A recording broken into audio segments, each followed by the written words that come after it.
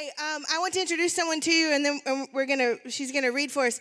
This is Erin Hall. Erin is our intern here at Springbrook. I was gonna pause for applause, and they did it anyway. It's perfect. If you're wondering, how do things get done around Springbrook? Erin. She is a gift from the Lord to me, and a gift from the Lord to you, and you may or may not know that. So it felt important that you know her. So here's Erin. She's given me way too much credit. So hey, friends. Our scripture reading today comes from Isaiah 65, 17 to 25. Look, I am creating new heavens and a new earth, and no one will ever think about the old ones anymore. Be glad, rejoice forever in my creation. And look, I will create Jerusalem as a place of happiness. Her people will be a source of joy. I will rejoice over Jerusalem and delight in my people, and the sound of weeping and crying will be heard and no more. No longer will babies die when only a few days old. No longer will adults die before they have lived a full life. No longer will people be considered old at 100. Only the cursed will die that young. In those days, we will live in the houses they build and eat the fruit of their own vineyards. Unlike the past, invaders will not take their houses and confiscate their vineyards. For my people will live as long as trees, and my chosen ones will have time to enjoy their hard-won gains. They will not work in vain, and their children will not be doomed to misfortune. For they are people blessed by the Lord, and their children too will be blessed. I will answer them before they even call to me. While they are still talking about their needs, I will go ahead and answer their prayers. The wolf and the lamb will feed together. The lion will eat hay like a cow, but the snakes will eat dust. In those days, no one will be hurt or destroyed on my holy mountain. I, the Lord, have spoken. This is the word of the Lord. Let's pray. God, we thank you. We thank you as we do often for this room and for these people. We thank you that I thank you that week after week you show up here and you show up in this place and you show up in our lives. And so I pray that you continue to give us eyes to see that, eyes to see what you're doing, eyes to see where you are renewing, eyes to see the places in us that you would like to put back together. I pray that you give us eyes to see your kingdom coming and eyes to see how your kingdom has come here on this earth. And so we ask in the next few minutes that we learn more about ourselves and more about this world in light of you. In your name we pray. Amen. All right. In my notes, I'm asking about Garth now, so I was trying to think of another question, but I didn't come up with one. Was anyone else in town? The Goo Goo Dolls, how are they? No one. Great. Fantastic. Okay, we're going to talk about heaven today. That's exciting, right? Our verses today are used very often to talk about heaven out of Isaiah 65. And so just sort of a caveat before we get started, if you are here and you think that heaven is bananas and absolutely ludicrous, then that's fine. The great news about church, I don't know if you've been around church or how it was when you grew up. The great news is that my job is to tell you what I think the Bible says about things, and then your job is to decide if that's what you think. So you're safe. It's good. But so here's what we're going to do. We're going to talk about heaven. I'm going to talk about it from a Christian perspective, and I am going to tell you what I think the Bible says about it. My hope is to maybe dispel some things that we've thought about heaven in the past and talk about how I really think it is talked about in the scriptures. So our verses today are the prophet Isaiah. So it's in the Old Testament. These are Isaiah was a prophet to the Jewish people, to the people of God, and he was a messenger of God to his people. And so God uses Isaiah in these verses to talk to his people about heaven, about the kingdom of God, about what things will look like. It's essentially God saying to his people, hey, here's the plan. Like, this is where I have decided that this whole thing is going. This is where I'm taking the whole thing. And so these verses, they're not just found in Isaiah. In fact, if you read the Bible as a whole, the Bible as a whole tells the exact same story that Isaiah is telling us today. This story of rescue and reconciliation, the story of new creation, the story of the kingdom of God, this story of heaven. And so, like I said, how I want to spend our time today is to talk about maybe things that we have believed that aren't quite true or aren't quite what the Bible says, but also to spend our time learning how we can have eyes to see this story that the scriptures are all telling, to have eyes to see heaven. There is an old hymn that says that being a Christian means living with another world in view. And so that's my hope, is that as we spend our time together, that we'll learn how to live with another world in view.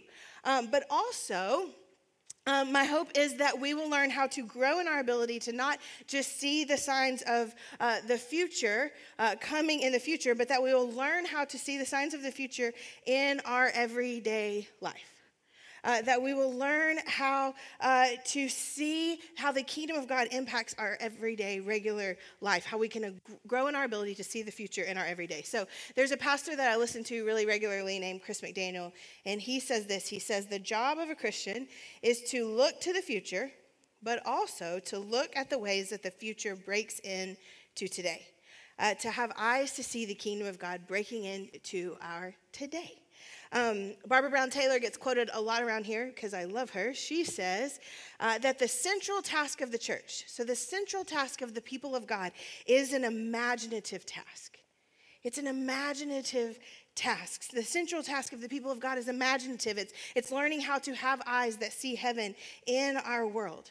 Heaven, it's actually a really big deal in the Christian faith. It's a much bigger deal than I knew of for a very long time. So in order to talk about it in a new way, I'm going to use a new word and some different words because I hope to kind of reframe some of the things that we think. And so in doing that, I think when we talk about heaven, it's important maybe if we're creating new ideas that we use different words, because I don't know what you know about heaven, but I know what I grew up hearing. And the thing that Isaiah is talking about in our verses today, and the thing that the scriptures are talking about from the beginning to the end, is much bigger than the heaven that I was taught growing up, much bigger than anything that I thought about heaven. I feel like growing up, when people talked about heaven, they would describe heaven like an endless church service. Like we were just in church forever, praising God for eternity. We all pulled up in Cadillacs, and that was troublesome for me because I wasn't 100% sure what a Cadillac was and if I should be excited about it. But then we pull up to church, and then we go to church forever, and then there's also harps, and then there's the baby angels that play the harps. Have you seen those pictures? And so I remember being a kid and going to a wedding where a harp was played one time, and I remember thinking, like, that's pretty good, but my music's better. And I was like, man, it feels really disappointing that I have to listen to God's music for all of time. And a little baby angel play it. Like, why can't a grown-up play it? I don't know. And so heaven to me, when it was described or when it was painted or I saw it in paintings or things like that, it just seemed really boring. Like, you're showing up and you're at church and it's boring sometimes. I can say that. It seemed like really, really boring. And when I wasn't bored by heaven, I was terrified of it. Did anybody ever scare you about it? I was so scared of it. My youth minister in high school told us that heaven was, when we entered into heaven, there was going to be a giant TV, like a Jumbotron, and it was going to be playing everybody's sins right in front of you. And did anybody else get the Jumbotron teaching? Thank you in the back. Man, the Jumbotron. And I remember at first thinking that was awesome because I was dying to know what everybody did. What is better than knowing everybody's worst stuff? I can't think of anything better. And then at some point I realized, that'll be me too. Everybody will see my, and then it was not exciting. It was absolutely terrifying. So heaven for me for so long was boring or it was terrifying. I don't know what words you would ascribe to it, but here's the great news. The heaven of the Bible, the heaven of the scriptures, the fullness of the kingdom of God does not resemble much of what I grew up learning about. The heaven of the scriptures, it's very different, and it's a lot better. It's a whole lot better. It is richer and deeper and fuller. It is more active. It is more free than anything I was able to imagine for so long. The story of heaven in the Bible is not a story about people getting sucked into the sky to a never-ending church service where they drive a Cadillac to the Jumbotron of everybody's terrible things. That's not the story of the Bible about what heaven is. The story of the Bible doesn't tell the story of people getting sucked into the sky. The story of the Bible tells a story of resurrection. It tells a story of renewal and a story of new creation. When the Bible talks about heaven, it talks about the fullness of God, the kingdom of God, the shalom of the kingdom. And so that's really the word that I want to use today. If we're going to talk about new ideas, let's use a new word. So instead of heaven, I'm going to use the word shalom. Shalom is the word in the Bible for what Isaiah is talking about today in our passage. Shalom is the kingdom of God in all of its fullness. Shalom is where God, through the Bible, declares that the whole world is heading. That's what he says over and over again. Here's how this thing ends. It's shalom. Shalom is a Hebrew word, and we don't have a very good English equivalent of it. Like, it's not exactly heaven, especially the way maybe we were taught. Most often in the Bible, shalom is translated as peace. But peace really isn't enough of a translation. The shalom of the kingdom of God is bigger and deeper than just peace. I read once that shalom is peace times infinity. So if we take peace in our brain, we multiply it by infinity, then we're getting close to what the idea of shalom is. It's a really hard thing to define. It's bigger than what I think maybe we're able to understand. In our text today, Isaiah takes 9 verses to scratch the surface of what shalom actually is. And so it's almost impossible to find a definition of it. It's like this word shalom is so big and so wild and so grand and so beautiful in Hebrew that nobody wants to mess it up by turning it into a word or a definition or a phrase in English. But if you're here and you call yourself a follower of Jesus, it's a really important word for us to define. It's a really important word for us to understand. And so I have scoured the internet and other places that are much better for definitions. And so I want to read you my favorite definition of shalom. I've read it here before. I think it's almost perfect. It's by a theologian named Cornelius Plantinga. That's a good name. Here's what he says. In the Bible, shalom means universal flourishing, wholeness, and delight. It is a rich state of affairs in which natural needs are satisfied and natural gifts are fruitfully employed.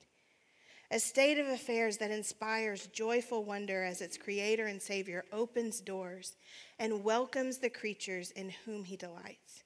Shalom, in other words, is the way things ought to be. Shalom, it is bigger than peace, and it is bigger than calm. It is an active word for universal flourishing and wholeness and welcome and delight. Shalom is the way things were meant to be.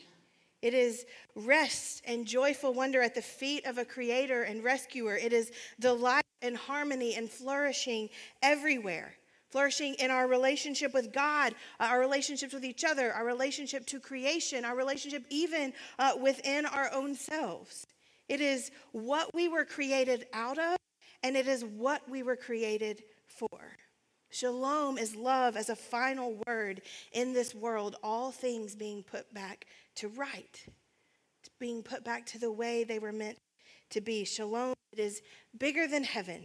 It is the fullness of the kingdom of God. And so Isaiah, in his poem, he tells us God's plan for where the world is going, God's plan for shalom, his plan of flourishing, his plan of delight, his plan of welcome and wholeness. And so if we believe that the Bible is true, then that means that there's a way to live in this world with another world in view, with the shalom of God in view. And there's a calm that happens because of that. I think that's maybe one of my troubles with heaven growing up was that it didn't feel very calming. Heaven made me really anxious. And shalom is different. Shalom brings a calm. When shalom is in view, there's a calm that happens when we believe that the world is heading toward fullness and heading toward delight, heading toward welcome, heading toward wholeness instead of heading toward a jumbotron. And I don't know if calm is the right word. Maybe it's rest. There's this calm and there's this rest that happens within us when we live as if another world is in our view, when we live as if the fullness of God's kingdom, the shalom, is coming. There's a rest in knowing that the end of this world, the end of this place is love and peace, wholeness, flourishing, delight. I was listening to a podcast this week that I love, and the guy that does it, he brings people on, he interviews them, and the guy that does it is an atheist, and he was talking to a man who is culturally Jewish and sort of spiritually questioning, maybe an atheist, but just really kind of wondering about spiritual things.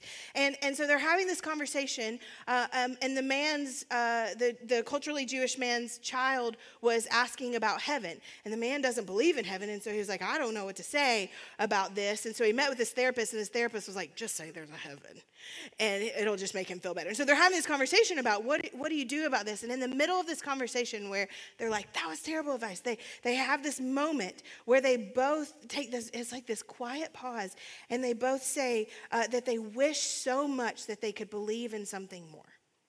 That they wish so much that they could believe in something greater after death, because by believing in those things, it would allow them to rest. They're like, the thought behind the therapist's intention was good, that it allows rest when you believe that there's something better coming. And that was fascinating for me to listen to, this reminder that rest comes from trusting that shalom is on the way. That the end of the story is love. There is rest and hope and mercy and peace. And that's how we walk into the things that Isaiah talks about here. When we believe that shalom is where it's all headed, that means that pain and loss and tragedy and despair don't get the final word in our world, right? It means that they don't get the final word in our world. The truth is that there's evidence all around us of what's broken in the world, right? It's very easy to see bad stuff. Isaiah gives us a list written thousands and thousands of years ago that still applies today. He says he gives a list of broken things. He says, in this world, things are temporary, and in this world, things get stolen, and babies die sometimes, and we bury our friends and family long before we're ready to bury them. Isaiah says our world is full of loss, and it is full of despair, and that's still true. Our world is full of loss, and it is full of despair, and God, it's loud, right? It is so loud. Death and pain and brokenness, they are so very real, and they are so very loud. Some days they are the loudest words. Do you have those days? And they are the loudest words, but if shalom is where we are headed, then what that means is that the loud word isn't the final word. It means that the loud word isn't the end of the story. These are not the things that are the end of the story. It means that there's more to our life than death, more to our life than loss, more to our lives than lonely or anxious or desperate or busted. A coming shalom means that hope is a mystery that lies beneath all of the hard and all of the tragic. A coming shalom means that death and pain and it doesn't mean that death and pain and loss are not real and are not painful or excruciating. It only means that as we sit with them with another world in view. We sit with them with hope lying underneath the surface. It means that we, often with deeply broken hearts, learn to trust that the last word in this world isn't death, and the last word in this world isn't loss, and it isn't despair, that the last word in this world is love. But love, shalom, it doesn't just get the final word. When we see the story of shalom all throughout the scriptures, it's not just a final word, it's also a living and an active and a present word. When we talk about the kingdom of God around here, that's the same kind of idea as shalom. When we talk about the kingdom of God around here, we talk about it, we call it the already and the not yet. And here's why. This is how Jesus taught. When Jesus taught about the shalom that was coming, the kingdom of God that was coming, he would say two things. The first thing he would say is Jesus would say, the kingdom of God is here. And then, 10 verses later, he would say seemingly the opposite, and he would say, the kingdom of God is not yet here. And that's kind of confusing, right? Jesus saying, the shalom is here. Let's celebrate it. And, oh, no, it's not here yet. You're like, what? And so the big church word for how we understand that is called inaugurated eschatology. Basically, it's easier to say the already and the not yet. It means that we believe what Jesus said. We believe what Jesus said is true. We believe that the kingdom of God, the shalom of God, is already at work and in our world. It's why all of the best things exist, right? And at the same time, we also believe that the kingdom of God, the shalom of God, is not yet fully here. It's not here all the way. It's why there's still death and loss and destruction everywhere. And so our job as followers of Jesus is not just to hope and trust that the shalom is coming. That's how plenty of Christians live. We only live in the not yet of the kingdom of God. We live as homesick for heaven, living only for some future reality where everything gets good again and we get the Cadillac. Is there like a better car? Ferrari. Are those still made? I don't know cars. That's only living in half the story, right? When we only live as homesick for heaven, we only live in half the story. Living as a follower of Jesus means that we have eyes to see the shalom, not just that it's not yet here, but eyes to see the shalom that has broken into the world around us now, the shalom that has already come. It means seeing that the wholeness and the fullness and the delight and welcome of God's kingdom sometimes exists in our world now. And there are plenty of pieces and glimpses of it everywhere. It means also having brains creative enough to see how we can bring more of it into the world. So there's this great word found in our text today in verse 17 and 18, where God says, I am creating a new heavens and a new earth, creating a new Jerusalem marked by joy. And the word create there in this verse in Isaiah, it's another Hebrew word, and it's another good one. It's the word bara. And bara is the same word used in Genesis chapter 1 when God talks about creating the whole world. And again, with the word bara, there isn't really a good enough translation into an English word. Because create isn't even good enough of a word. So the idea of bara is the idea of creation, but it's kind of deeper than that. It's really kind of twofold. It's the idea of creating something out of nothing, and it's also the idea of transformation. The idea of creating something out of nothing and the idea of transforming what has been. And then there's another piece that kind of lies underneath the word bara. And this is what it is. Bara is only used in Hebrew for God creating. It's only used for God creating or God transforming. Through Isaiah, God says to his people, I have created the world out of nothing. I will renew it. I will make it new. That's the idea of bara. This is my work. I create. I transform. Bara means only God can create something out of nothing. Only God breathes life into dead places, hope into broken places, beauty into ashes. Bara, only God. And here's where things get really wild. Wake up. Here's where things get wild. This creator God has invited us into the bara.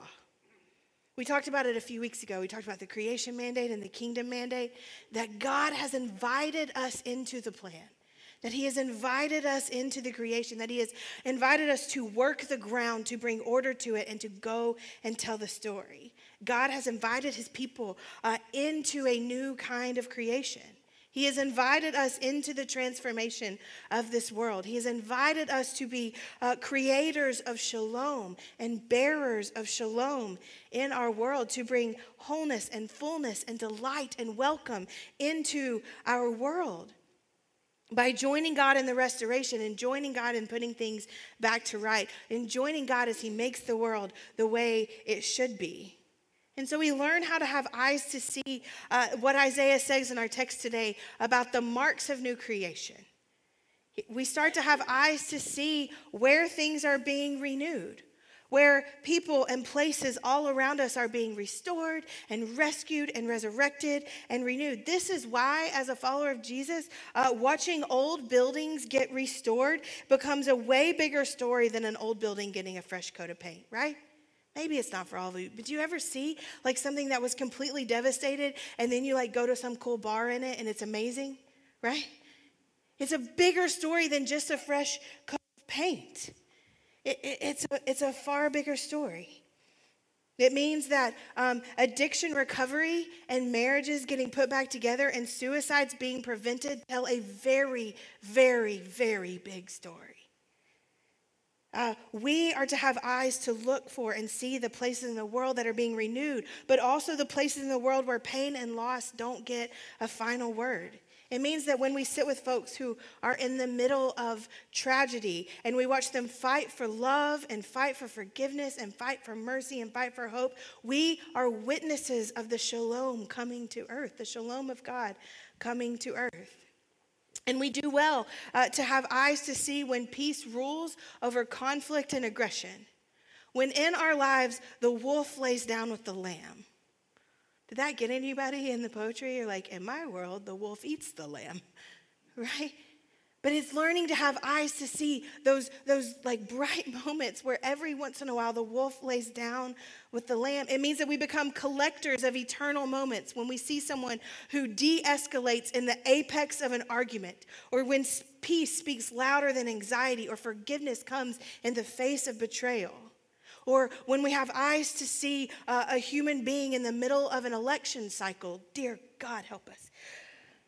Following Jesus means having eyes to see the shalom that is all around us and giving voice to its story. Putting words on what we see, giving voice to its story. But our invitation from the Creator God into the bara is not just to have eyes to see the shalom breaking in, but to actually bear it ourselves. To actually bring it ourselves. This is the crazy thing. God's master plan for heaven, God's master plan to bring his kingdom, his shalom into the world includes us. He's wild, I tell you. His plan includes us. How does God's kingdom break into the world? However it wants to, even including us. However it wants to, even through us, God's kingdom, it's an active thing to be part of. It's not coming one day, it's coming today. It is an active thing to be part of. So how do we do it? How are we bearers of shalom in this world? How do we, as we pray every single week around here, join God in the renewal of all things? It seems like a really daunting task, right? If shalom is the idea of putting all things back to right, how on earth does one little person or one little church go about doing that? Like, where do we even start? There's a writer I love named Anne Lamott, and she tells the story about her brother. I've told it around here before. She tells a story about her brother, and he had this huge project. He was supposed to describe 50 birds for class, and he remembered his project the night before. Ever been there? And so he's panicking, and he's like, he has these 50 birds, and he goes to his dad, and he was like, I have to describe 50 birds by tomorrow. My project's due tomorrow, and he's just freaking out. And his dad's like, calm down. Like, we got to get started. And he's like, I can't calm down. I don't even know how to start. I don't even know how to do it. And Anne Lamott says she watched her dad put his hands on her brother's shoulders and say, just take it bird by bird, buddy. Bird by bird. How do we do this? Where do we start when there is so much hurt and so much pain and so much brokenness all around us? We go bird by bird. We take one step toward hope, and then another, and then another. We take one step toward healing, one step toward wholeness, toward fullness, toward delight, one step toward things the way they were meant to be, and then another. You know the old Dr. King quote that says, you should run, and if you can't run, then walk, and if you can't walk, then crawl. Just do something. One step, and then another. I want to read one last quote. It's from a lady named Mary Eleanor Johns. I don't know anything about her, but it's a great quote. How do we bring shalom into the world? This is her answer. She says this, and it's actually on the screen because it was kind of long. How do we bring shalom into this world? We are able to give one drink of cold water at a time. We are able to bring comfort to the poor and the wretched, one act of mercy or change at a time. One book given, one friendship claimed, one covenant of love, one can of beans, one moment of commendation, one confession of God's presence but for the asking, one moment in which another person is humanized rather than objectified, one challenge to the set order that maintains injustice. One declaration of evil that is hiding in plain sight. One declaration that every person is a child of God. These acts accumulate within God's grace.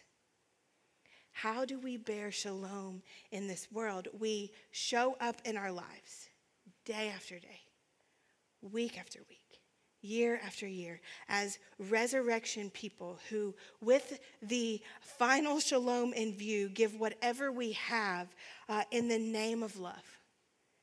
And we have eyes to see where the shalom can be brought creatively into crisis, where it can be celebrated in success, and we just keep showing up day after day, week after week, month after month, year after year, trusting that God will take our very little and that he will compound it with his grace to bring shalom into the world. And so as we wrap up and the band's going to come on up, my hope is this. My hope is that we will stop thinking about heaven as just an afterlife. That's boring. It's not just an afterlife. It's not just some sort of future reality. That isn't the whole story.